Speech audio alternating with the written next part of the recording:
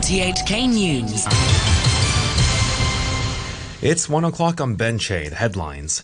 A former Deputy Commissioner of Police and veteran of the Occupy protests is called out of retirement. Washington hits back after Beijing accuses U.S. diplomats in the SAR of interfering in Hong Kong affairs. Airport officials implement crowd control measures ahead of a planned anti-extradition demonstration. And Hong Kong has warned that air pollution this afternoon will pose a serious health risk. Former Deputy Commissioner of Police Lau Yip-shing has returned to the force to serve in a temporary post of Deputy Commissioner of Police for Special Duties from today. This comes ahead of another weekend of protests across the territory. Janice Wong reports. Mr. Lau was the police commissioner who oversaw operations during the 2014 Occupy protests. He was also a part of the decision-making team on the night of the Mong Kok unrest in 2016 that broke out over the government's attempt to clear street hawkers in the area. It was shortly after that he was promoted to Deputy Commissioner of Police. And now Mr. Lau, who once described the Mong Kok unrest as the most violent, most barbaric clash since the handover, will step in to help deal with the ongoing anti-extradition protests, where there's been a growing escalation of violence. Apart from dealing with the large-scale public order events, Mr. Lau will also help steer forthcoming major operations, including celebrations to mark the 70th anniversary of the founding of the People's Republic of China. Mr. Lau left the force in 2018 after reaching the mandatory retirement age of 57. The U.S. State Department has hit back at a demand from China's foreign ministry that U.S. diplomats here stop interfering in Hong Kong's affairs after they met with pro-democracy activists earlier this week. Mike Weeks has the details. The Foreign Ministry yesterday expressed strong dissatisfaction with American authorities over the reported meeting on Tuesday with what it described as a local independence group. The group in question is Demosisto, and according to two local pro-Beijing newspapers, members of it, including Joshua Wong and Nathan Law, were discussing anti-extradition protest plans with the head of the political unit of the U.S. Consulate General in Hong Kong. The ministry urged the U.S. consulate to immediately make a clean break with what it called anti-China rioters and stop interfering in Hong Kong's affairs. But a State Department spokesman in Washington rejected the claims and accused Beijing of leaking personal details of a U.S. diplomat. Members of the Civil Human Rights Front have filed a police report at the North Point police station about rumors of a planned gang attack on anti-extradition bill protesters this Sunday. Clashes broke out between some protesters and a gang of men armed with sticks on Monday night during the general strike, and online rumors suggest that a gang planned another attack on Sunday. The Front's Calvin Ho says members of the public and peaceful protesters have been attacked by groups of armed men in several districts in recent weeks, and believes the police have not been doing enough to bring these attackers to justice. We can see that police only arrest the peaceful protester instead of those gangsters. So we don't have any hope about the police.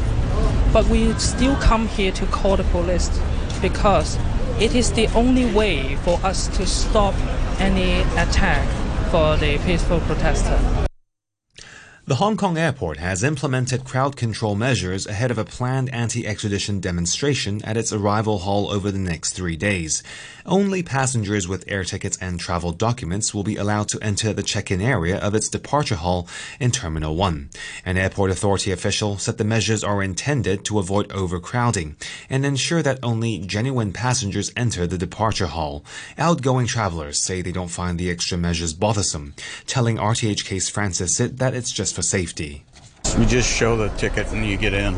It's not that big a deal. It's a safety thing. I think we're from Sweden, so they would do the same. I think passengers don't want to be inconvenienced by political issues. That's the whole story. I think it's a good idea to stage protest here at the airport. I think it sends a very strong message. Well, it tells the government that the people are really in charge if they want to be. Air pollution in Hong Kong is expected to further worsen this afternoon, posing a serious risk to public health as Super Typhoon Lakima continues to affect the city.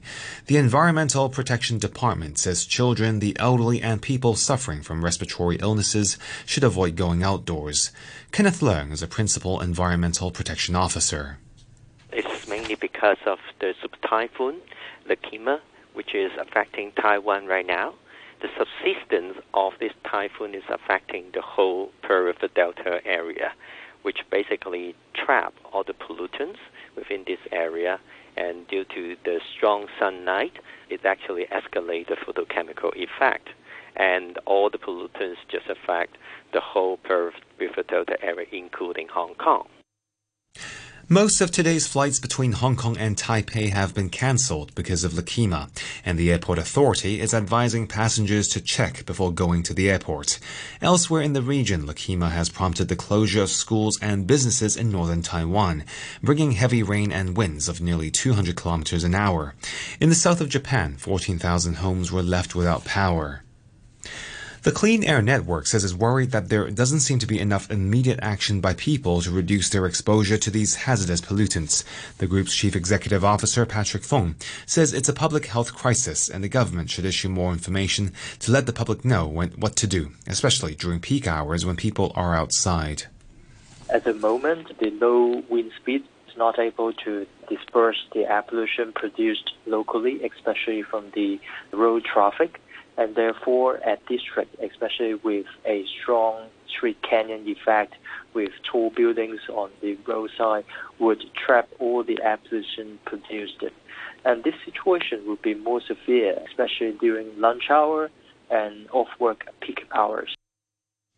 The Deputy Director of U.S. National Intelligence, Sue Gordon, is resigning. She will leave with her boss, the agency's current director, Dan Coats. Mr. Trump has named Joseph Maguire, the current head of the National Counter-Terrorism Center, as acting director. The BBC's Peter Bowes has seen correspondence between Ms. Gordon and the president and says this may explain the high turnover of senior staff within the Trump administration.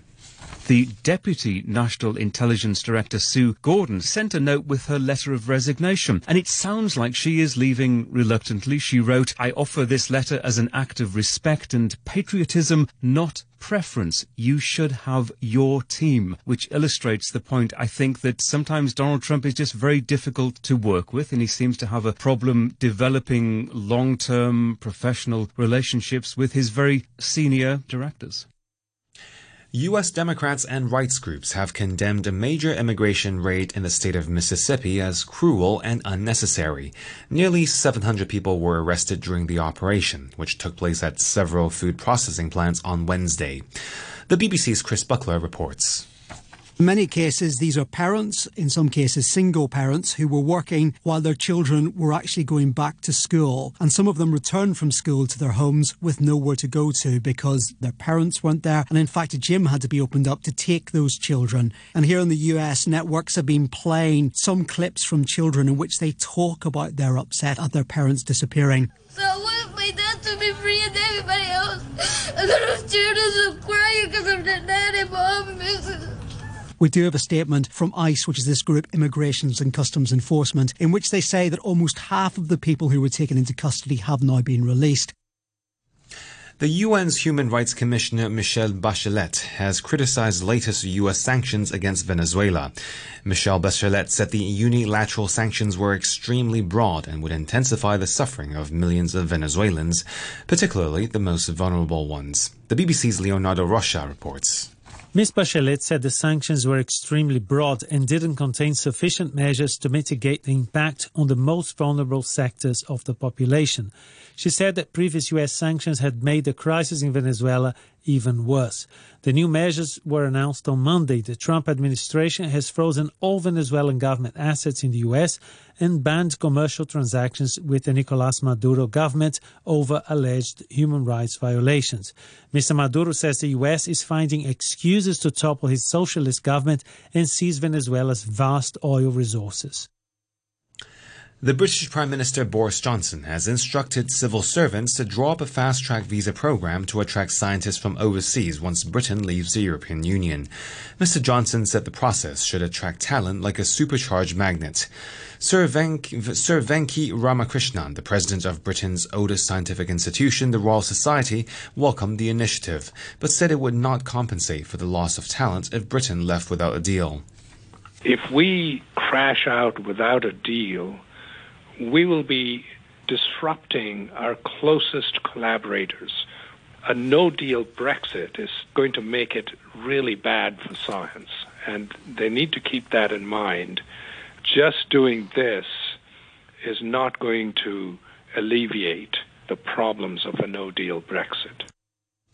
The British Foreign Secretary Dominic Raab has said the European Union will bear responsibility for a no-deal Brexit if it doesn't change its negotiating position. Mr. Raab was speaking on a visit to Mexico, where he signed agreements designed to increase cooperation between the two countries.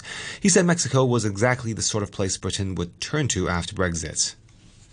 My country, the United Kingdom, is about to leave the European Union precisely because we want to broaden our horizons and strengthen our friendships with countries right across the world. And of course Mexico here is undergoing historic change with all the ambition for prosperity and social well-being that entails. So I think this is just the moment for our two nations to do much more together.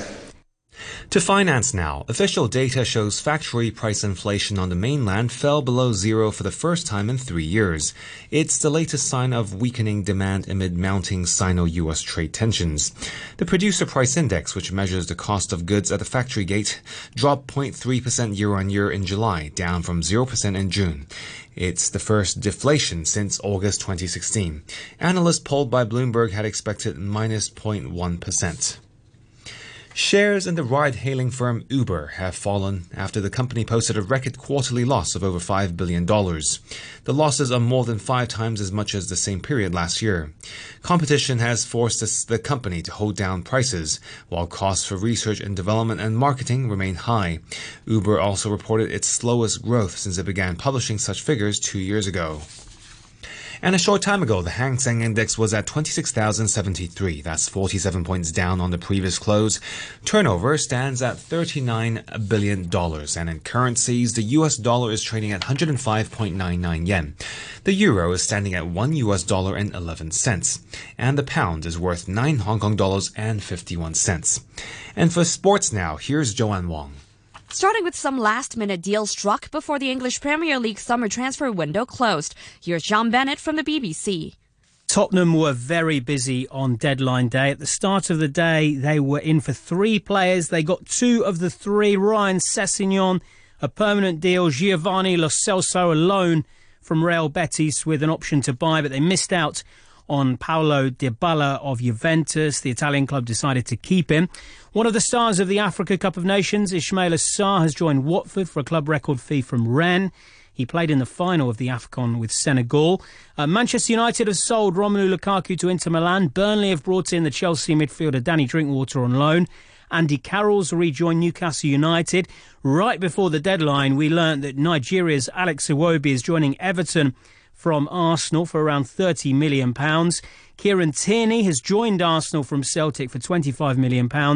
And the David Luiz move has been completed. He signed a new deal at Chelsea back in May, but he's joined Arsenal for £8 million.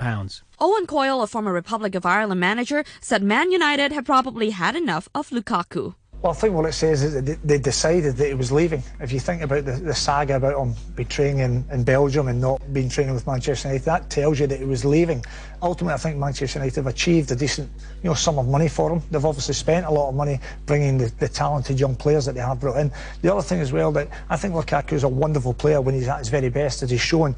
But last year was quite an underwhelming year in respect of what his return was on the field for the ability he has. So I think Manchester United decided, well, it was Ole and the hierarchy, that it was time for him to move on. And I think it's a move that suits both parties. He has a chance to get his career back on track, and Manchester United have money that they can reinvest, or they've certainly already spent prior to that coming back in. Tennis, Karolina Pliskova is keeping her hopes of reclaiming the world #1 ranking alive by reaching the quarterfinals of the WTA tournament in Toronto.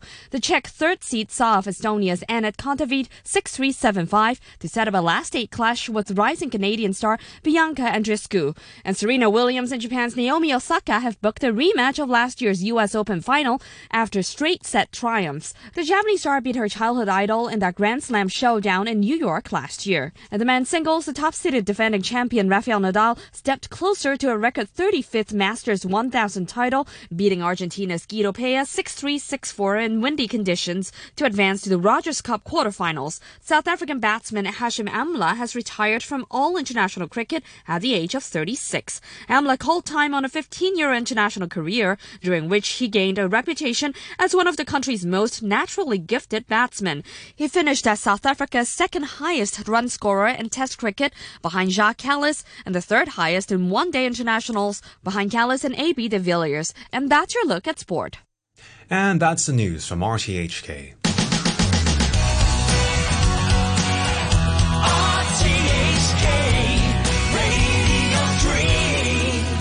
I've got fire for a heart, I'm not scared of the dark. You've never seen it look so easy.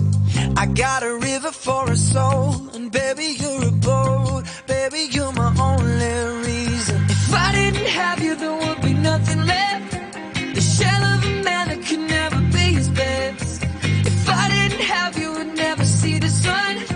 You taught me how to be someone, yeah. All my life stood by me when no one else was ever behind me. All these lights, they can't blind me. With your love, nobody can drag me. All my